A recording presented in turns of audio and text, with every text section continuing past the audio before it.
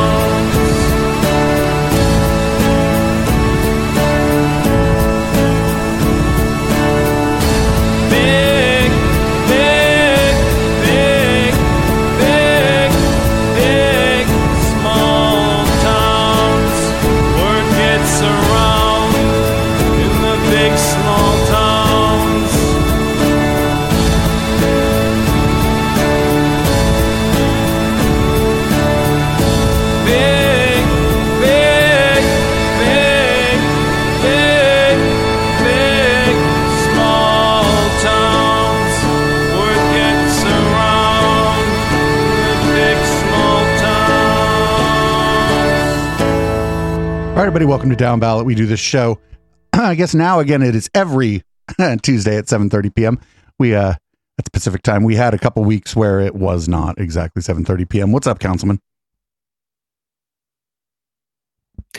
Not a mucho, producer Dave. Super.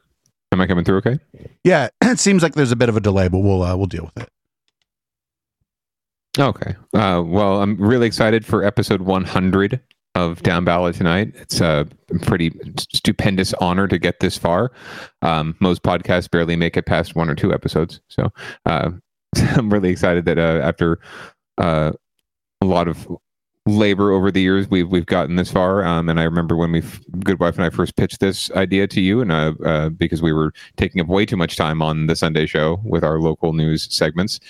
So we decided to create our own space for it here. And we're really glad that our listener and our viewer have come along with us on this journey.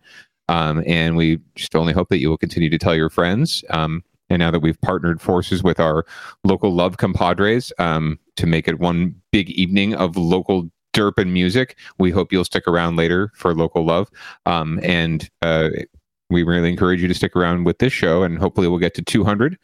And maybe in the near future, we can do a little retrospective and look back at some of our favorite moments. But I'm really excited to be here. And you can find me on Twitter at THE_councilman. Local Love's creeping up on 200 here. It should be a couple weeks from now, I think. Whoop, whoop. Very nice. I see Aaron Marquez, a sweet hi in the chat, is like, congratulations, one of my favorite Echoplex shows. They're all one of your favorite Echoplex shows, though. Before we get started, I'd really like to apologize to the poor guy on Twitter who I just absolutely fucking bodied, and then he called me mean and blocked me like not too long before the show. Poor guy. Aww. Poor guy. You can check my tweets and replies. I wasn't even mean to him. He just didn't like what I had to say. So I'd like to apologize to that guy. I didn't mean anything personally by it, except that you're a fucking idiot. I guess that is personal. I guess they're having a sad about this. I don't know. It was funny. I don't know. It was just one of those things where he was like going off on somebody else about, well, we should talk about this in this certain kind of way and blah, blah, blah. And I just jumped in. I'm like, why? Who's we? And why do you get to decide how we get to talk about this thing? I'm like, everybody's just talking about it, man. And it was obviously he wanted to debate, so he blocked you. Yeah. No, it was so dumb. I fucking can't stand that shit. It's like tone policing, and it's always used by like unremarkable straight white guys that are about 42 to 47 years old. Wait a minute. Oh, I'm gay, so that's not me. Never mind. I almost described myself there, but but yeah, it's always that's just fine. like, it's just like you I need used my own name last week, so. And it was like in defense of like somebody else, like who was saying a bunch of froggy shit. And it's like, well, now, okay, so this person gets to say their froggy shit, but now everybody else has to talk about it in a way that suits you. Well, shut the fuck up. Come on. I will only have conversation with you if it's on my terms. I mean, that's fine for this show, right? If somebody wants to come on and they like are, breaking TOS, or, like if they come in and start calling my co-host ugly or any of that shit. Yeah, fuck yeah, I'm going to kick them out. But that's not Twitter.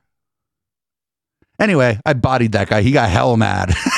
He got hella mad. He went and tattled on me to one of our other, like one of the people that's in the little clique of people I'm hanging out on Twitter, and that's my favorite part. Went and tattled on me, and so I got a screenshot of the tattle. It was fantastic.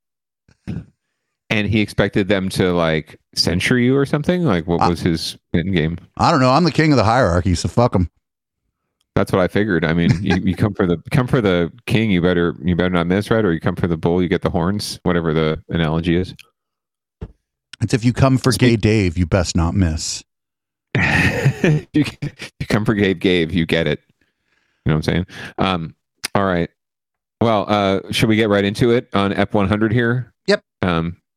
We got a very special leading off tonight in honor of episode 100, story we've been following for quite a while, and it kind of relates adjacently to Chesa Boudin and all of our progressive criminal justice reform leanings with regard to bail.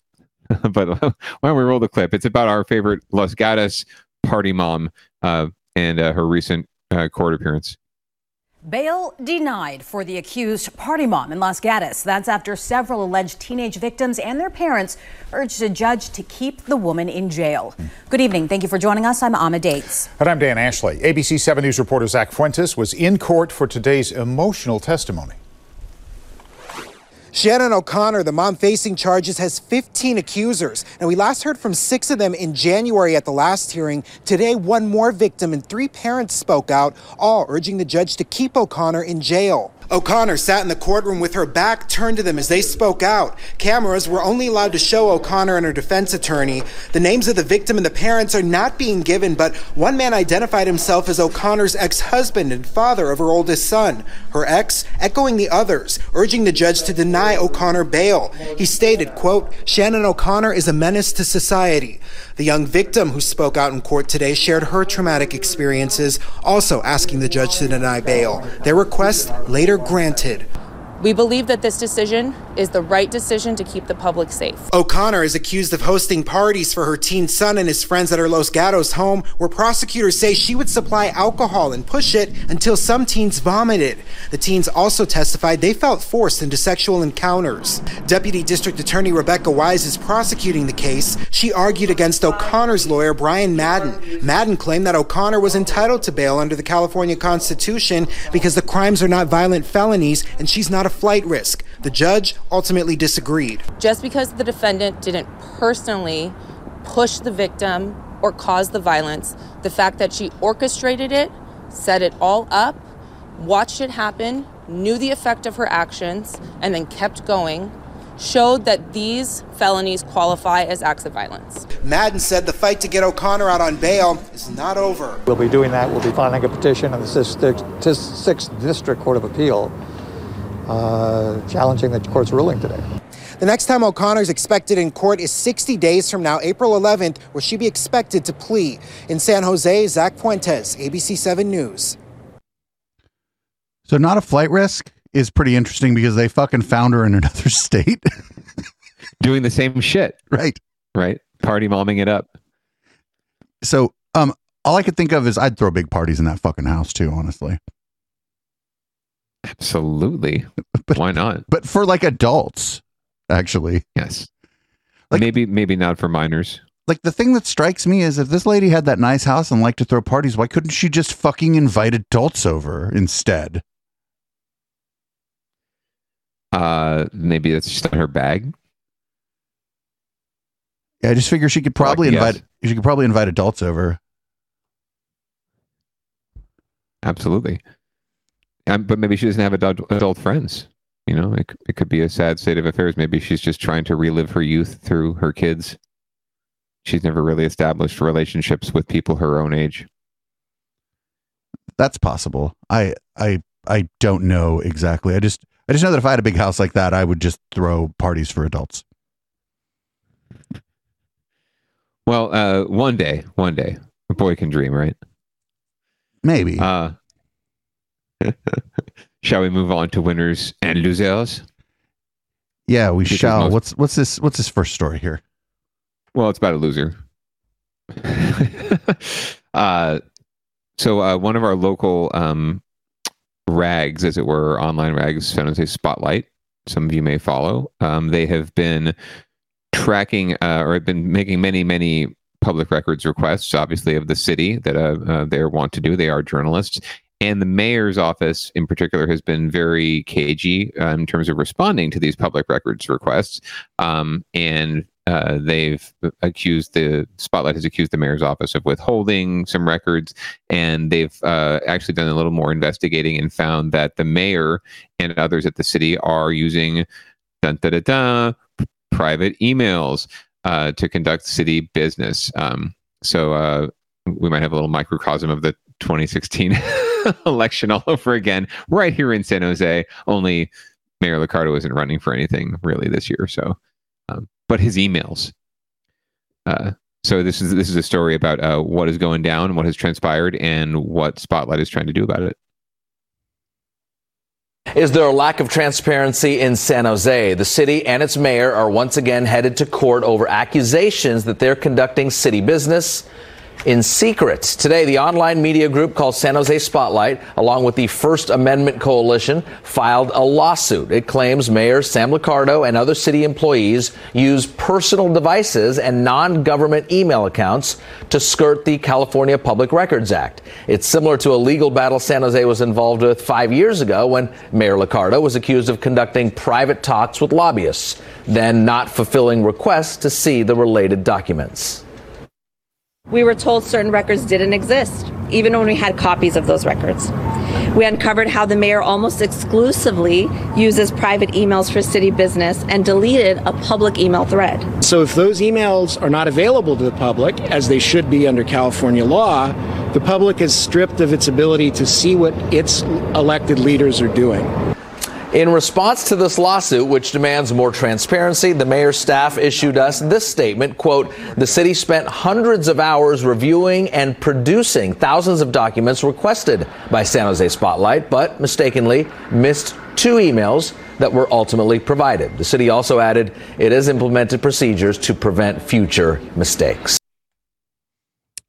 I don't know, like, I don't fucking I don't even send shit for this ragtag podcast network from my personal email. I just use the echo at echoflexmedia.com email like a fucking regular person. Why the fuck are these people who are supposed to be like in charge of our government incapable of like going to a different fucking email address to send a goddamn email?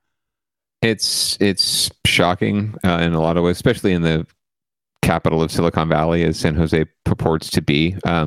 They're using Office 365, so maybe the mayor just doesn't really dig Outlook. I don't know.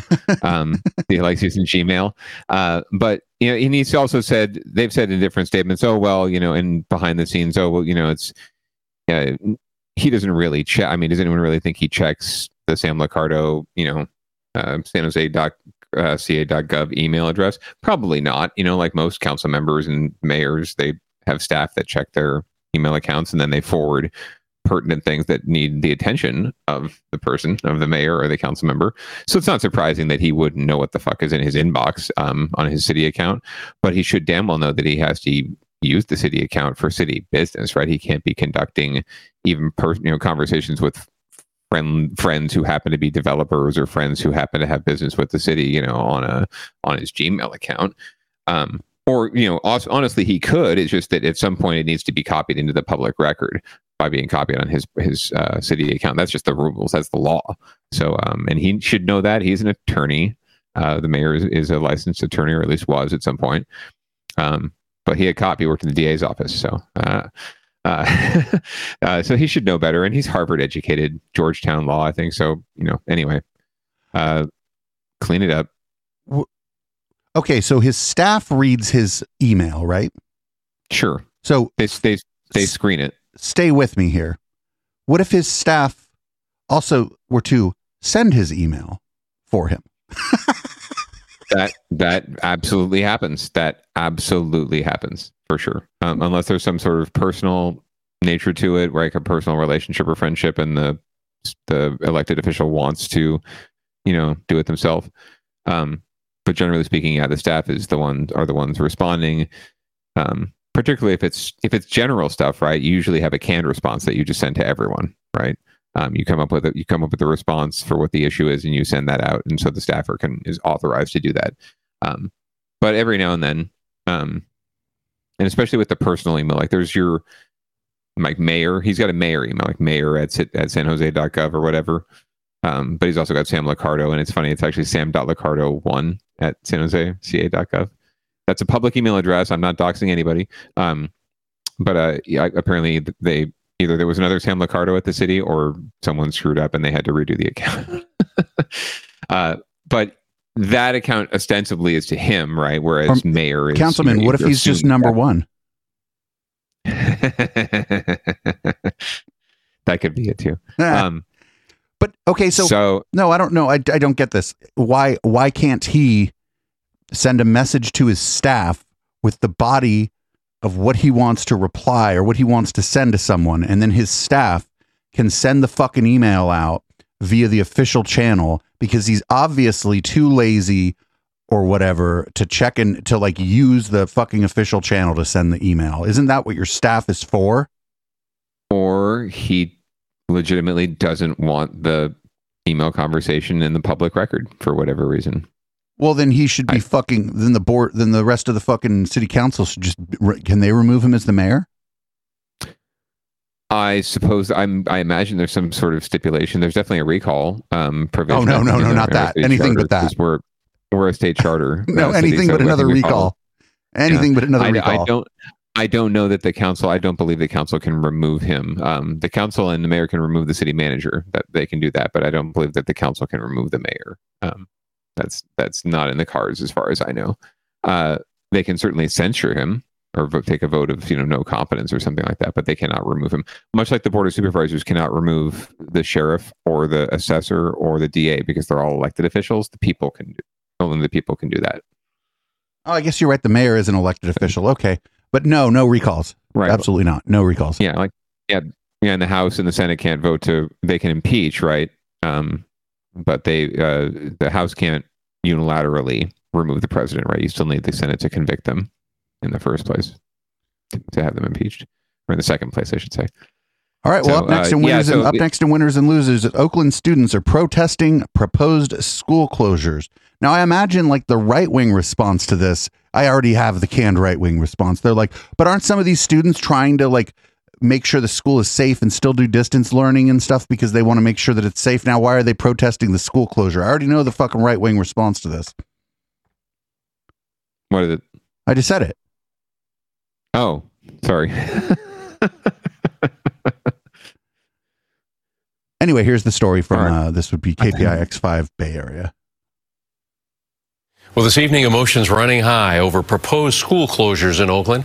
KPI X5 anchor Ryan Yamamoto is following the latest developments. Ryan? Well, Alan, the Oakland Unified School District plans to close 8 schools in the next 2 years. 4 others will be consolidated. Today, Chopper 5 was over a walkout at Westlake Middle School. Dozens of students, teachers, and parents marching down city streets. Their school is on the list to be merged with another. Parents and teachers say the move will negatively impact thousands of families and students of color. Our students really rely on our schools. They rely on the relationships with adults that they have at these schools, and it's not okay for them to do this to us. 2 Westlake teachers say they too will also go on a hunger strike because of the cuts. Community members say teachers, principals, and staff were not informed about the proposed plans. They say this is not the answer.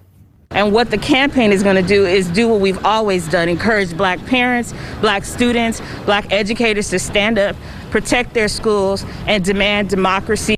The district says a budget crisis is to blame for the closure and the merger plan. A final vote on the school closures will be held next week. Liz, back to you. Thank you, Ryan. Thank you, Ryan. Thank you, Ryan.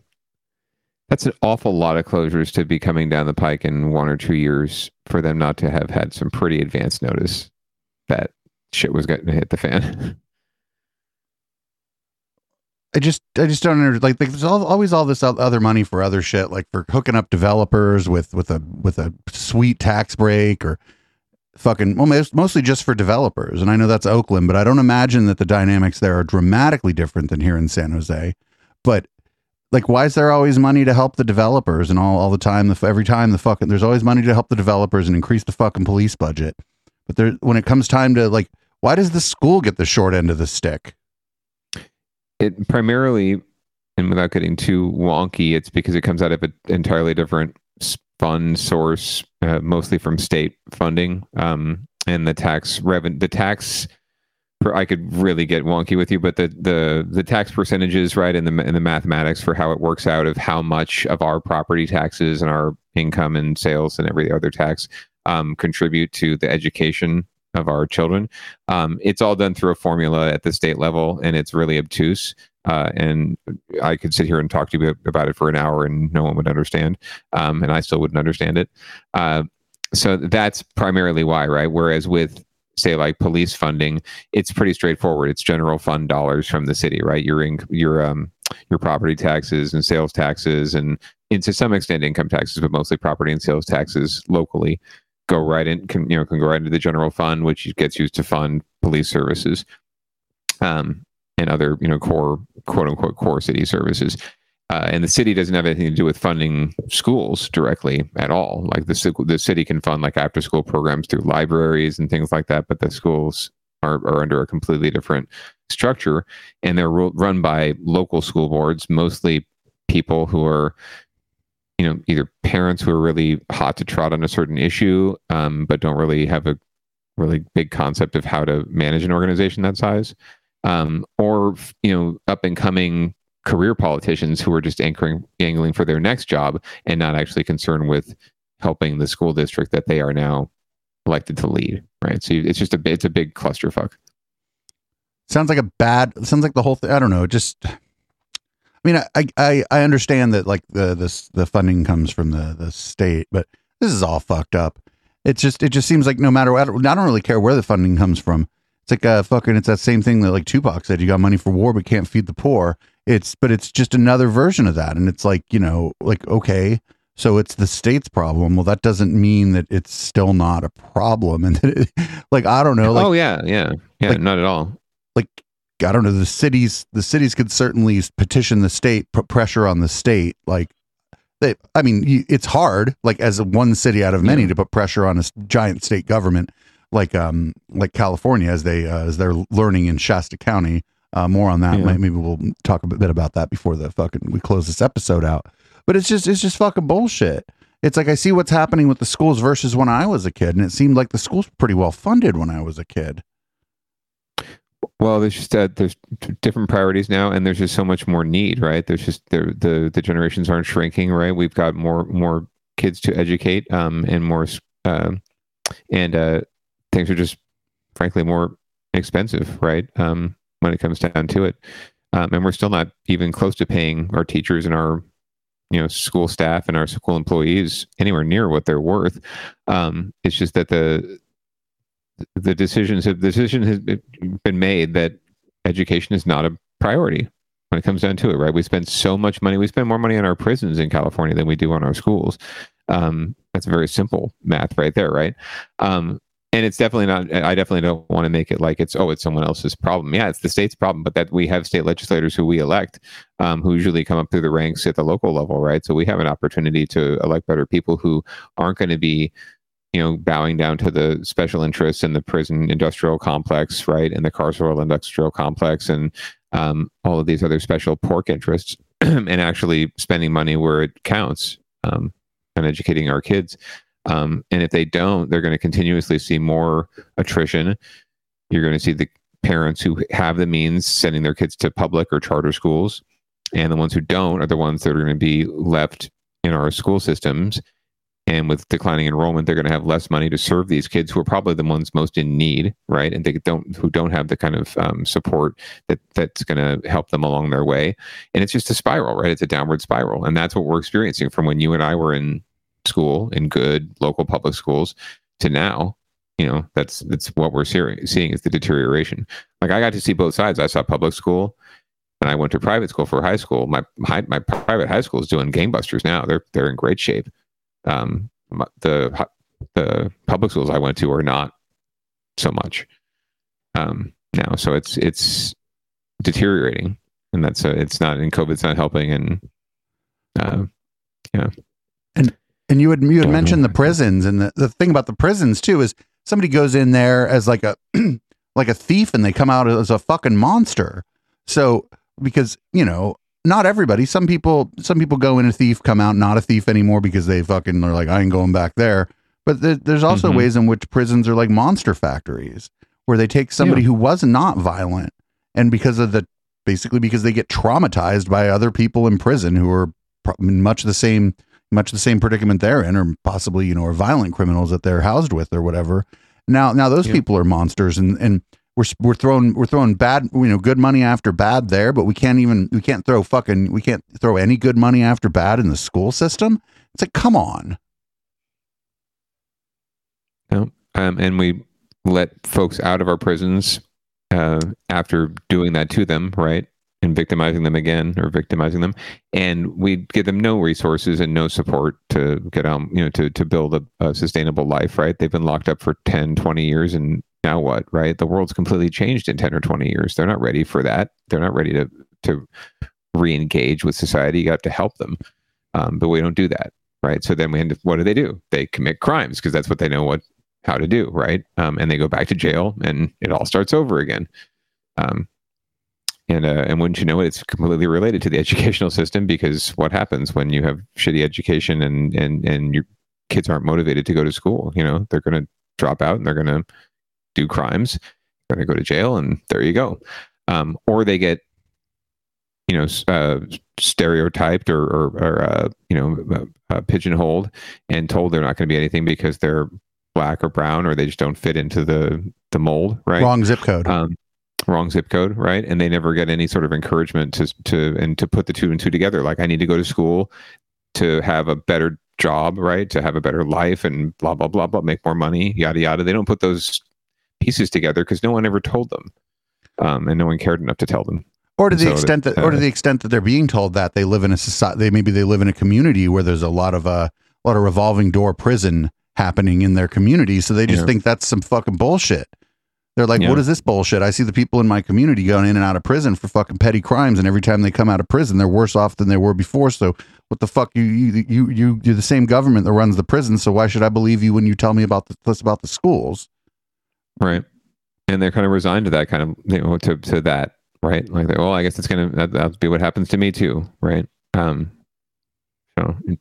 yeah, the sooner we can break out of that cycle of thought, the sooner someone just steps up and breaks down that cycle, and we reinvest and we figure out a way to defund and refund, then we can start to see movement. But as long as the legislature says, well, we have to, according to Prop 98, we have to give 40% of the budget to education, and that's it.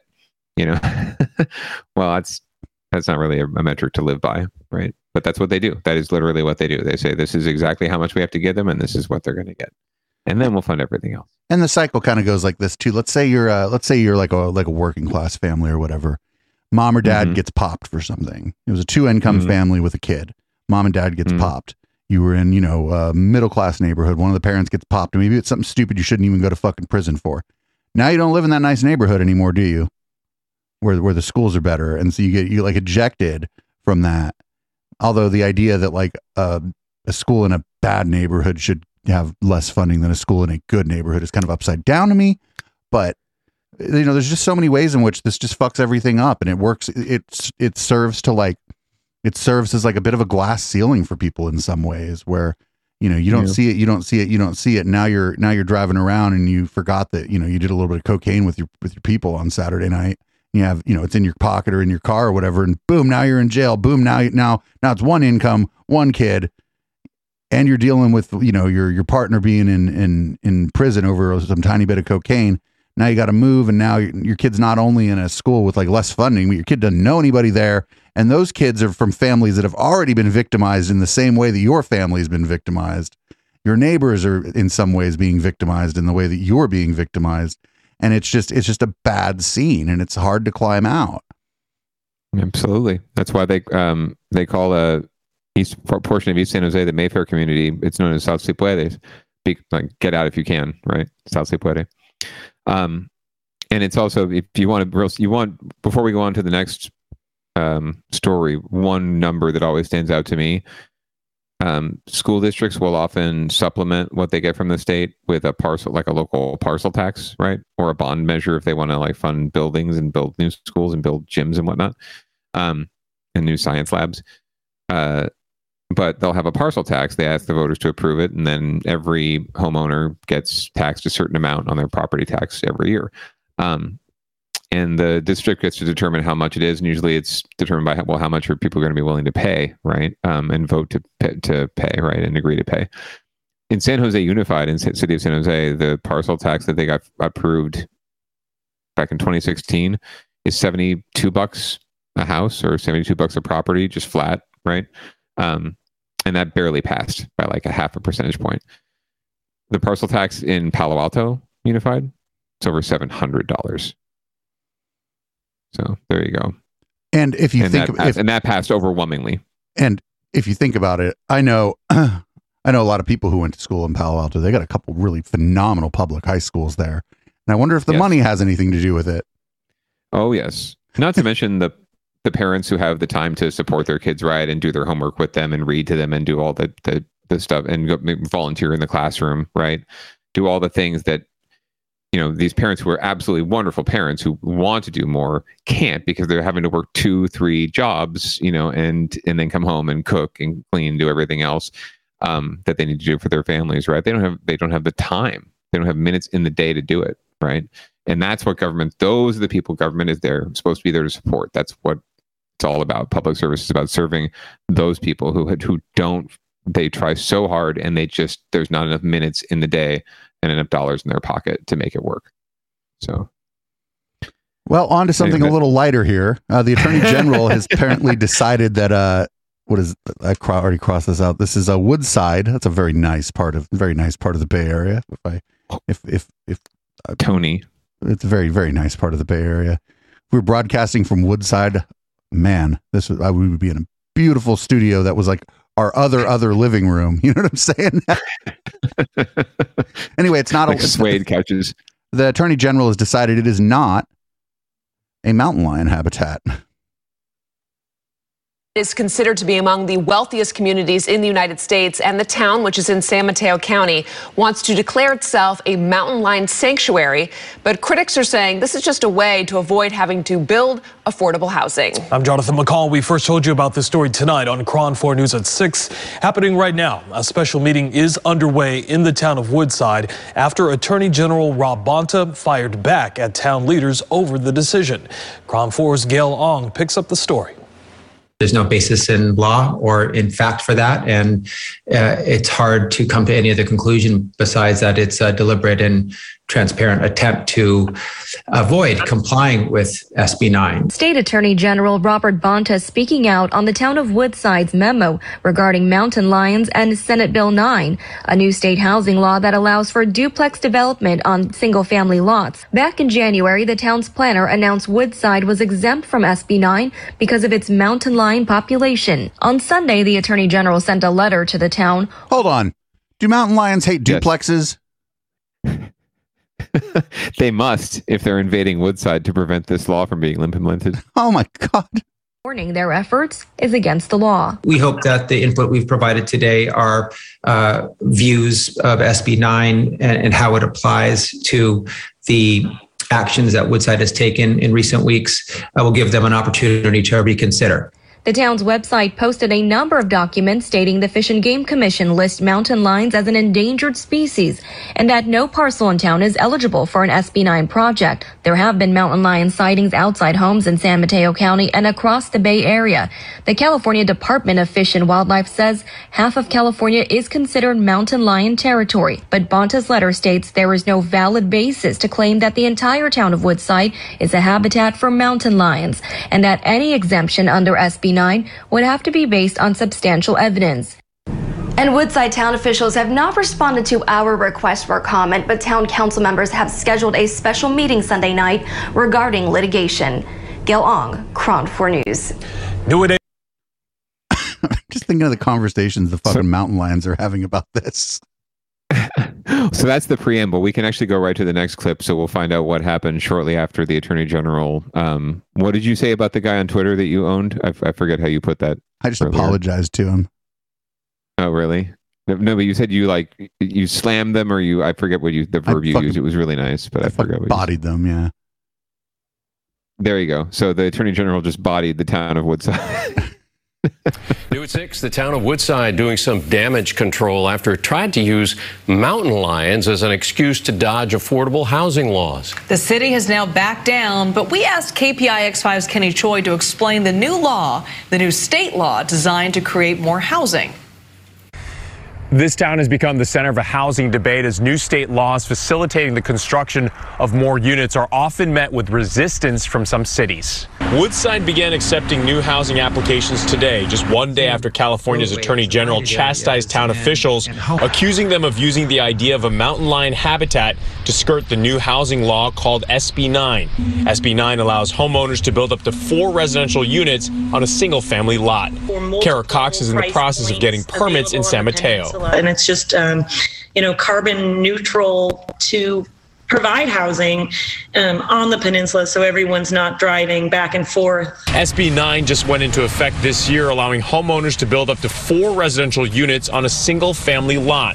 Terry Shuzik owns a planning services company for homeowners and says a permitting process that used to take 2 years will be cut down to 4 months under the new rules. It's refreshing to sort of roll back the standards that may have existed in 1970, I'd say. Cities like Woodside insist they're doing their part. The town of Woodside has consistently exceeded its state-mandated low and moderate income housing commitments. The National Association of Realtors says for every 3,500 households in the San Jose metro area, there's only one listing for middle-income house seekers.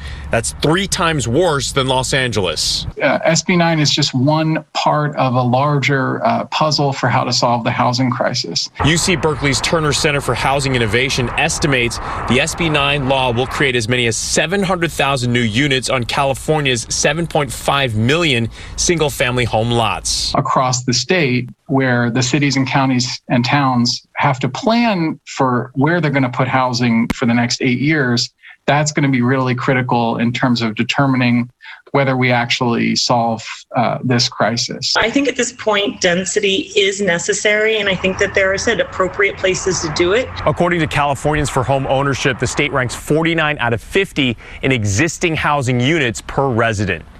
In Woodside, Kenny Choi, KPIX5. Fuck them rich people. So, your thoughts, appreciate it. Yeah, fuck them rich people. Yeah.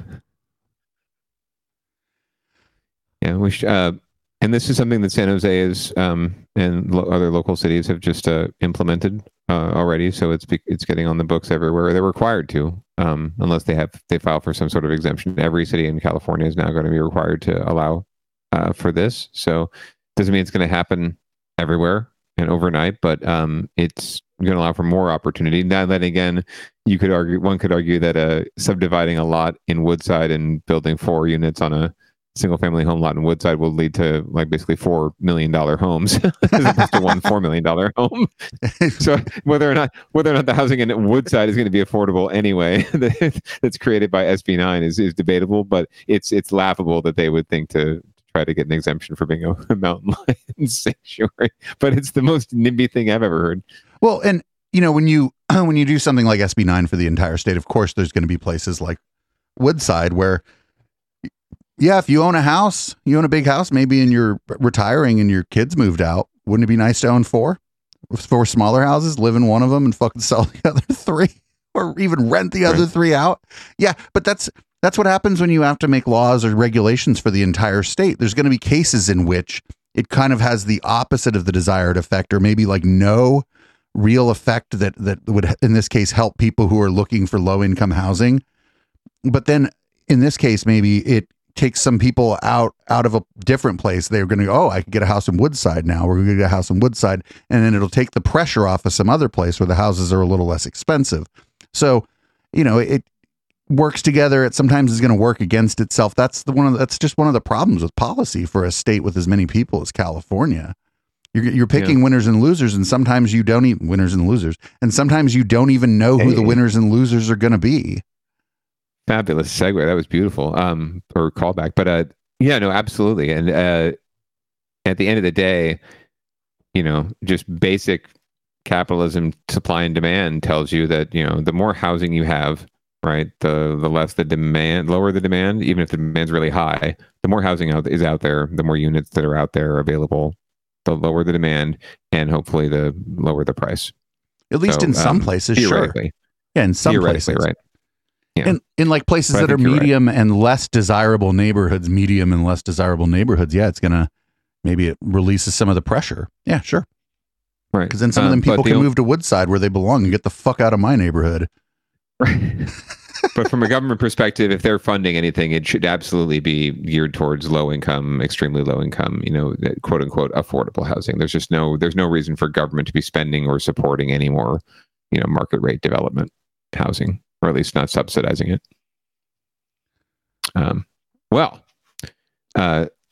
Shall we move on to get your shit together? I can't believe it's not about the fucking building.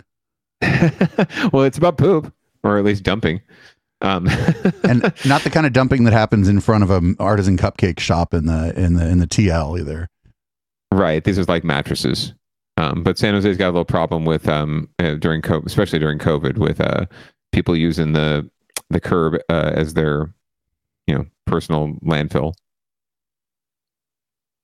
Are upset after someone dumped junk right in front of their house. This is more than just an eyesore. It could impact the asking price on homes for sale.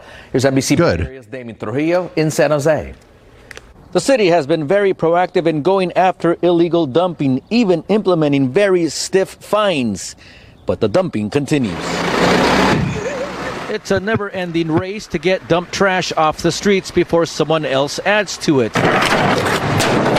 In all, San Jose City crews will visit up to 500 sites per week, trying to keep neighborhoods from turning into dump sites. It is getting worse. We've seen a significant increase in illegal dumping reports and the illegal dumping that's not being reported that we find proactively.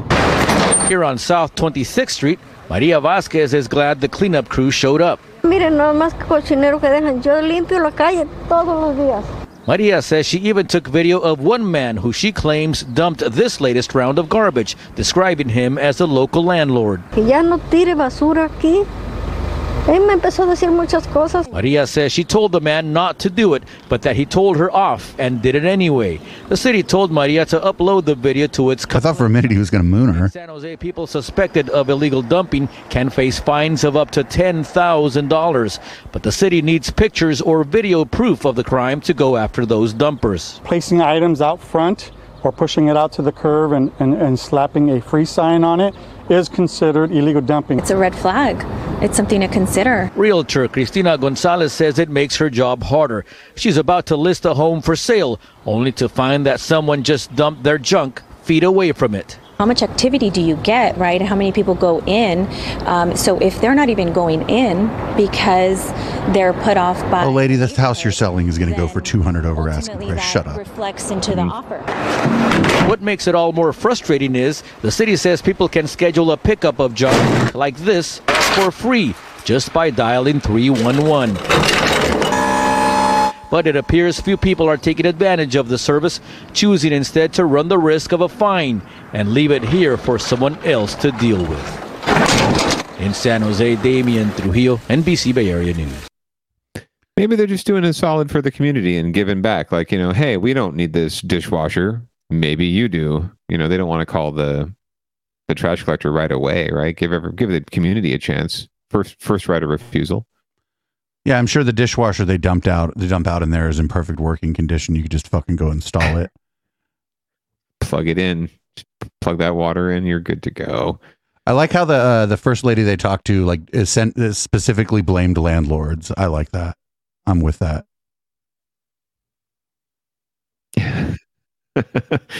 Well, she probably knows. She's probably told this guy off before, right? This is not the first time he's done this.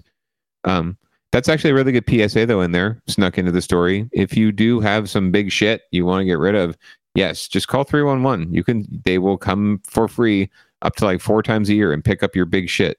So, I can't imagine having big shit to pick up more than 4 times a year. So, and if you don't, take advantage of that, please, and don't just leave the shit.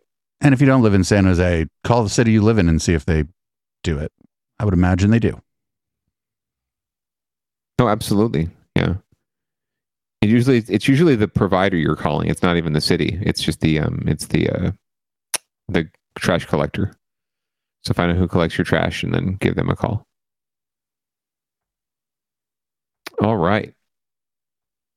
Well, shall we move on to down ballot? Sure. / recall watch? Absolutely. All righty. Well, we're going to be focusing on the DA's recall this week, but through the lens of a little tiff that he's gotten himself into as FDA Chesapeake, that is, with the San Francisco Police Department and the chief there, and it all stems to this case that we're going to learn about here. Opening statements began today in a San Francisco police abuse case that has opened a big rift between the district attorney's office and the chief of police. KTVU investigative reporter Evan Cernovsky was in court for the first day of this trial and explains the impact it's having on San Francisco. Attorneys delivered their opening statements Monday in the closely watched trial of Officer Terrence Stengel. He's accused of multiple crimes in the 2019 beating of Dakari Spires on Fisherman's Wharf.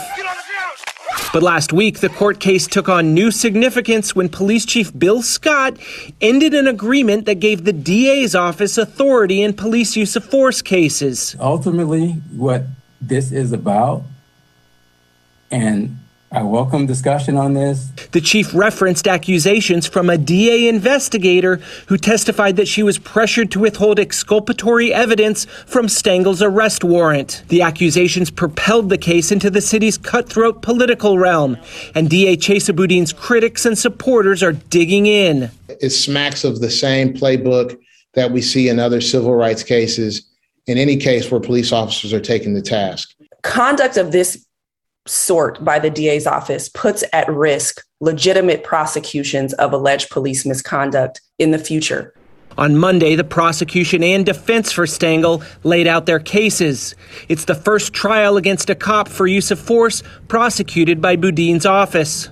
Stengel's attorney, Nicole Pafari, said the officer was responding to multiple 911 calls reporting Spires was violently choking his girlfriend. She said Spires resisted and even shoved Stengel's partner before he used his baton. She said, quote, Stengel's use of force was calculated, measured, reasonable, and lawful. Assistant District Attorney Hans Moore described the episode as an unequivocal case of unnecessary police violence. He said Spires was lovingly embracing his girlfriend when Stengel showed up out of nowhere and began a volley of baton blows that left him with broken bones. Spires' own girlfriend defended him at the scene, saying he never touched her. Moore said, quote, this is a trial about Officer Terrence Stengel and his excessive use of force to detain Mr. Dakari Spires. That's all this trial is about. The case is expected to last just over 2 weeks as the political ramifications continue to unfold. In San Francisco, Evan Cernovsky, KTVU, Fox 2 News. So I'm curious, and I don't know how this works, but if a police officer is accused of a crime, that's the DA office's fucking purview. Like, that's their realm, right? The police can't just be like, oh, well, you can't accuse the cop of a crime, district attorney's office. It is. That is true. There are some nuances to, I think, or it seems, it would appear to how the cases are prosecuted themselves, right? And how the investigations are handled. And I think that piece is what was really at question here with regard to we're going to hear about in this next clip, the memorandum of understanding, or the memo of understanding between the DA and PD, is that the DA will can have basically free reign on their investigation and how they conduct their investigation, and PD will not interfere and will cooperate fully with their investigation, right?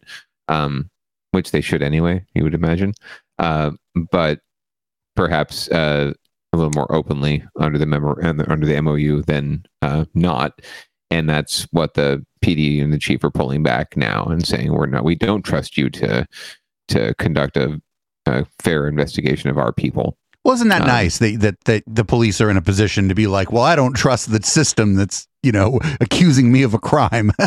Good for you, cops. Imagine that. Oh, what a fucking thing that is. Jesus Christ. Absolutely. I'm shocked that the progressive reform DA has come in and now the PD has been elected, and now the PD is responding this way. I'm shocked, honestly. No, I'm not. The recall is annoying, right? But no one should be at all shocked that people are coming at this guy from day one, because he's threatening, just like with that. Whoever that person happens to be that says we're going to fucking close down all the prisons and we're going to divert all the money into education, right?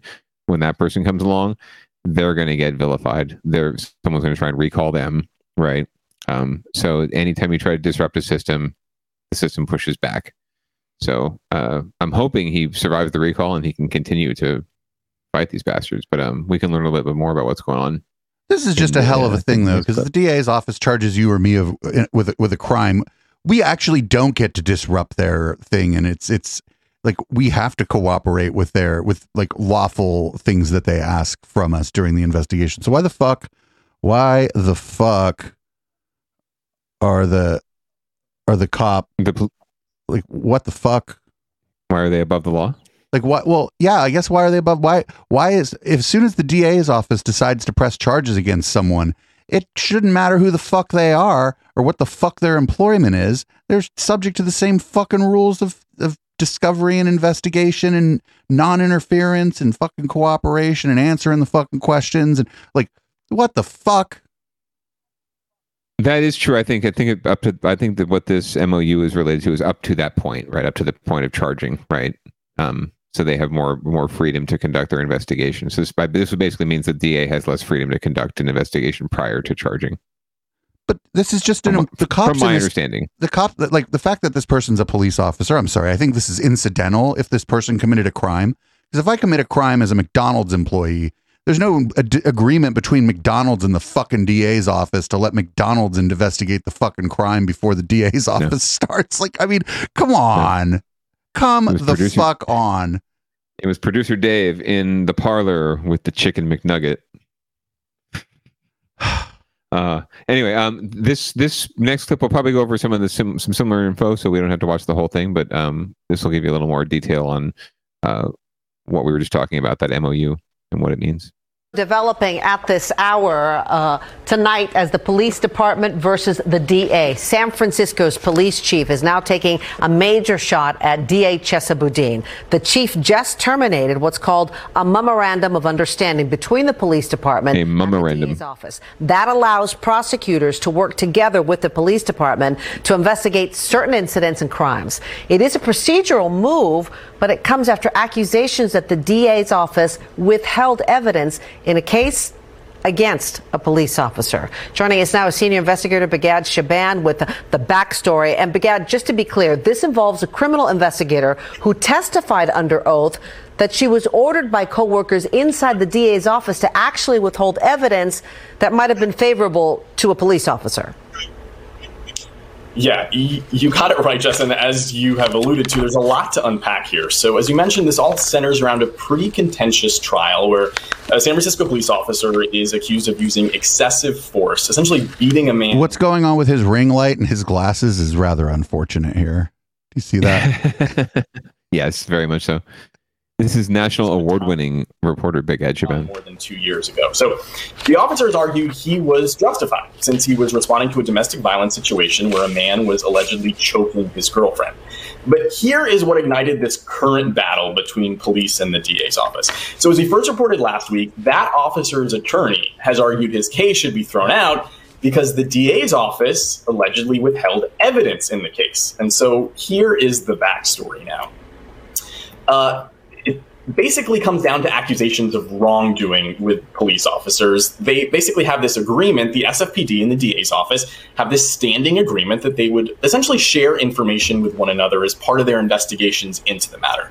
But on the stand last week, an investigator with the DA's office testified under oath that she purposely withheld information regarding an interview she conducted with one of the 911 callers who allegedly saw that domestic violence attack that was happening when the officers responded. So despite that agreement between the DA's office and the police department to share information, that investigator just said it was an understanding in the DA's office that it was not a two-way street. And on the stand, she said, quote, "If I did have information, I was told that I don't share it." She also added that she withheld that information for fear of being fired. The judge repeatedly said it wasn't her place to decide if the DA's office committed misconduct and said she's there on the stand to find out whether any of this impacted the officer's ability to get a fair trial. It's important to note, we want to mention that because the police ended up interviewing that same 911 caller earlier, the judge didn't seem convinced that the DA's office failing to disclose that second interview would have made any difference in the case. All right, so very quickly, so there has been this issue brewing between the department and the DA's office anyway. They've had some bad blood of late. What is the DA saying? Are they saying anything? I know we've had a hard time pinning them down about a lot of things. We'll get that in the next clip. Well, listen, at this point, the DA's office is certainly taking issue with any allegations of misconduct. They say that interview wasn't disclosed as part of a, quote, internal disagreement. And then today, the DA's office did actually release a statement saying, "It is disappointing, but no coincidence. SFPD chose to withdraw from this agreement during the first ever trial against an on-duty San Francisco police officer for an unlawful beating." The statement goes on to say, San Franciscans deserve to be safe, including from unwarranted police violence. Certainly, Jess, this is not an issue that's going away anytime soon, and is certainly going to snowball into stories down the line for sure. All right. Thank you very much. And like a recall. All right. So I have a couple things here. I don't think the judge is... I don't think it's their job to give a fuck what kind of agreement the DA's office and the police had. I think the judge's job in this case would be like, were you asked for discovery by the fucking cop's attorney? And that's the judge's whole job here. The judge doesn't want to get involved in fucking this agreement that has nothing to do with the judge's job. So what's going on here is there was some not informal, maybe it was formal, but it was still like not legally binding through the court system. Some agreement they had nothing to do with the trial. And it doesn't seem, and nobody here is making any allegation that the DA's office withheld discovery from the fucking defense team. And so the judge is like, don't give a fuck. That's what I think just happened. It's absolutely much ado about nothing, and it's the recall folks, frothing this up into something bigger than it is and trying to create political hay and political ramifications for the DA. And they're using the PD and the chief in this case as the bait and the red meat. So this is absolutely all about the recall. This has nothing to do. They know they're not going to win this, but it's BS. But they can get stories out about it, and they can get the sub headline, about DA misconduct. Whether it's true or not doesn't really matter, right? Because usually, like with local news, all we hear is the first story, right? We never hear the follow up, like, oh, we were wrong. It was really nothing at all actually went wrong, and they didn't do anything wrong. You don't hear that story on the local news. You only hear about they might have done something really bad. I mean, it's good on the local news that they just straight up said that the judge didn't find this convincing. And yeah. And like I said, it's one thing to, like, if you have an agreement to work together and to not provide information right away, and that's one thing. Not providing discovery is a whole other fucking matter, and that's what's the judge's business. Right. And no one said they did that. Right. And so that's, like, as far as I'm concerned, if the thing isn't that they didn't provide discovery to the defense, then they can go fuck themselves, fuck their agreement. Like, this was just like a policy agreement that they had. And this is a political matter, not a matter that has anything to do with the adjudication of the case against this officer who, from what I can tell, the news seems to be biased in favor of the police, and the news seems to think that the cop beat the fuck out of this guy for no reason. Like, you know what I'm saying? Yes, absolutely. So, and again, I think the only reason this is becoming the story itself, the case is a big deal because it's his first case against an officer for use of force, and he came in swinging, saying that they were not going to hold back on going after cops when they thought they did wrong. You've done wrong. So this would be a story anyway. The fact that it's the angle it's taken is primarily because there's a recall on the table and there's folks trying to oust this guy from his spot. So the DA did respond finally. So I believe we've got quotes from Chesa right here, not just a statement. Forward to it. We'll get to our Winter Olympic coverage in just a moment. But first, the drama and bitterness between the San Francisco Police Department and the DA's office. The police chief is accusing the DA of withholding key evidence that could clear the name of an officer accused of excessive force. Now the DA firing back, insisting his investigators did nothing wrong. NBC Bay Area Sergio Quintana was there as Chesa Boudin faced a barrage of questions about his priorities and the police chief's decision to dissolve a key agreement regarding the investigation of excessive force cases. In a quickly organized morning news conference, San Francisco District Attorney Chesa Boudin says the oversight agreement the San Francisco police chief just revoked had an immediate impact when it was first signed 3 years ago. The MOU dramatically improved police accountability, and it decreased unnecessary, even if and when lawful, use of force by police. The district attorney is facing tough questions after one of his investigators testified last week that she felt pressured by DA office staff to withhold information from the police department. This is all connected to the ongoing trial involving Officer Terrence Stangl, who's accused of beating Dakari Spears while responding to a domestic violence 911 call in 2019. During a police commission hearing last night, Chief Bill Scott defended his move to dissolve the agreement. Very shaken, for lack of a better term, by what was brought out in court regarding non-adherence to the MOU. We have done absolutely everything by the book in this case. There is not one iota of evidence of misconduct under my administration. The DA insists this is all designed to distract from the Officer Stangl trial. Without the MOU in place, DA Boudin says they'll revert to investigating police officer use of force cases the way they used to. We'll go back to continuing to show up as quickly as we find out. We may be hearing from some of your Twitter feeds. We'll go back to talking to witnesses outside police lines if they won't let us in. He says he will be reaching out to talk with Chief Scott to see if the agreement is salvageable. In San Francisco, Sergio Quintana, NBC, Bay Area News. Yeah, I'm getting much ado about nothing vibes here. Oh, absolutely. And if you really want to play that game, like it's obvious that Cheso will play that game, dude. We're going to get our interviews. We're going to do our investigation. You don't have to help. We got this, and tough shit. We're not going to play nice anymore. Yeah. I mean, I don't know. I think like this agreement they had, it seems like it skews in favor of the police, because if you have the DA's office sharing information with the police power structure prior to the point where they'd have to give discovery to the attorney, it seems like the police get a bit of a jump on shit, whereas otherwise the rules of discovery would apply and the discovery would happen when appropriate for the case. And so it seems like in this situation, the police who are accused of a crime, again, they get an advantage that you or I would not have.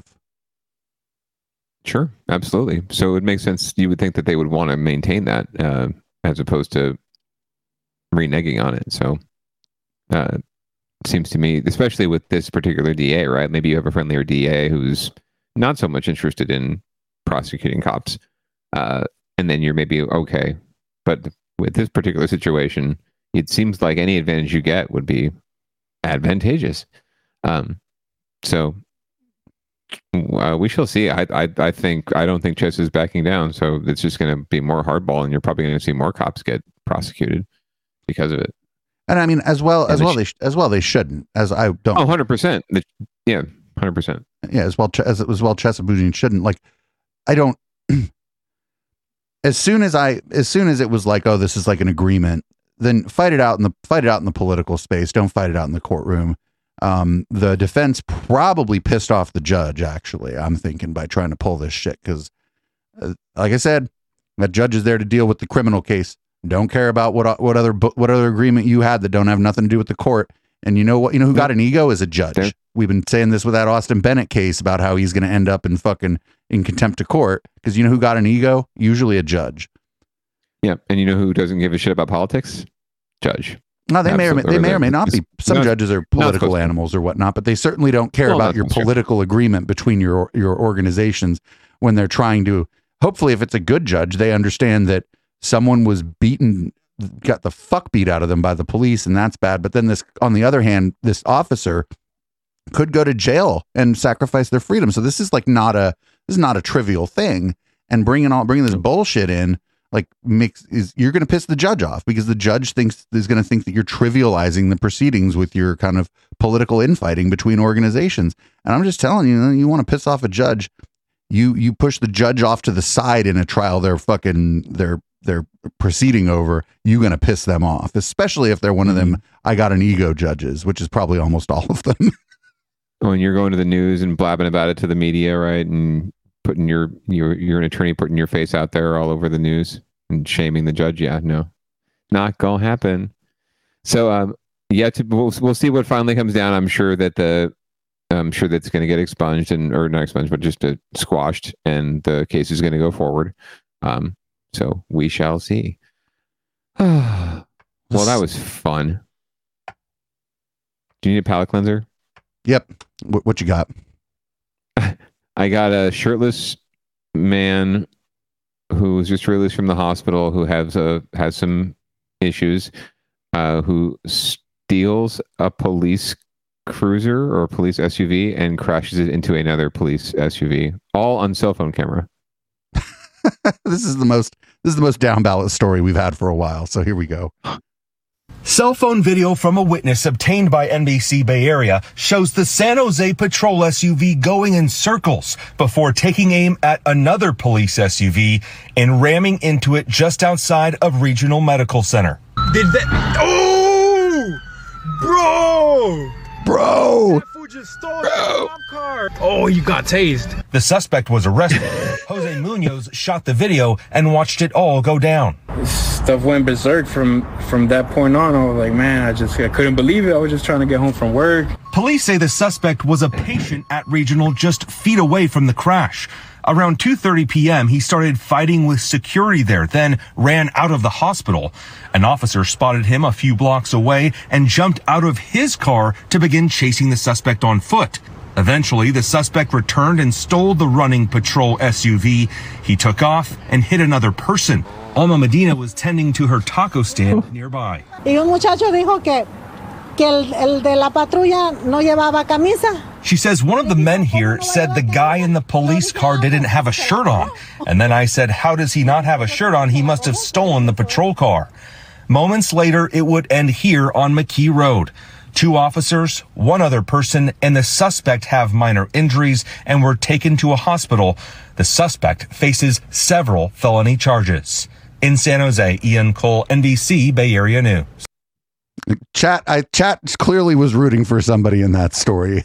It was probably the shirtless man, I'm guessing. Yeah, I think chat was rooting for the shirtless man in the story. I love that. Like the cop gets out of his car to chase after the shirtless man. The shirtless man comes back and steals the cop's car. How beautiful is that? Oh man, that is pretty funny. That is pretty funny. Nice. Well, that's another thing, and that's episode 100. Well, real quick before we go, we'd been covering the Shasta recall of Modi, Supervisor Modi, and unfortunately, the recall people won. All the votes aren't in, but he won. I mean, he got recalled. Like, yeah, he got recalled, and they replaced him with somebody who's just going to toe the line for the very conservative people. Mind you, these were all Republicans, right? It wasn't like Modi was some social justice warrior or whatever. Like, right. Modi is somebody we would not vote for as a local city council person here because they're more conservative than we would like to vote for a leader. But they got what they wanted. The board of supervisors there is going to write a nasty letter to the governor. And that's all they wanted was for the board of supervisors to write a nasty letter to the governor. And then the governor is never going to see the nasty letter because the staff is going to read it. Or maybe the governor will see it. And he'll respond in a private email. Right. And then that'll be a whole scandal.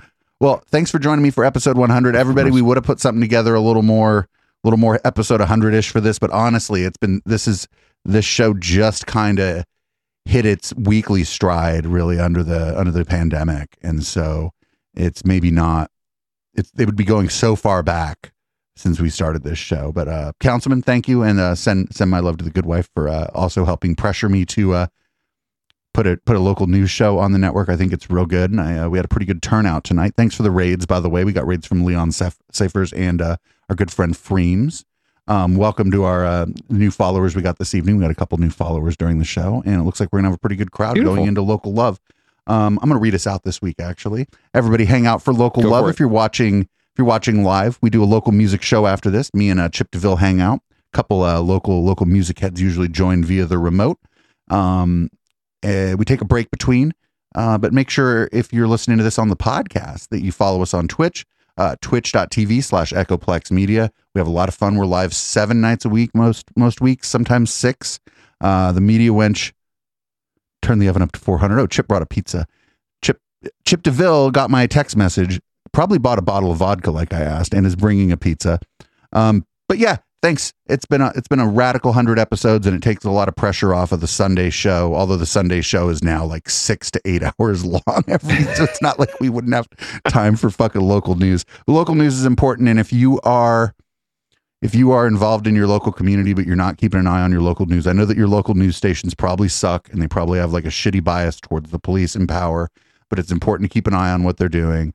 And if you can support local independent media around here, we have like Metro and Spotlight, and Metro also has a online, and I forget, San Jose Inside. And do your best to support those, and especially if you find any journalists you like or whatever there, see if they have a personal Patreon or a personal way for you to donate to them, because it's a rough fucking gig. And with that, this is Locals by Audible Smoke Signal. We're going to let a few songs play. Chip's on his way here. I got to go turn the oven on. I got to turn the lights red. We're going to do Local Love. Don't go anywhere. I see a couple of you leaving already. Fuck that shit. Stick around. And we'll be back in a little bit with Local Love. Thanks for joining me this evening, Councilman. Peace out.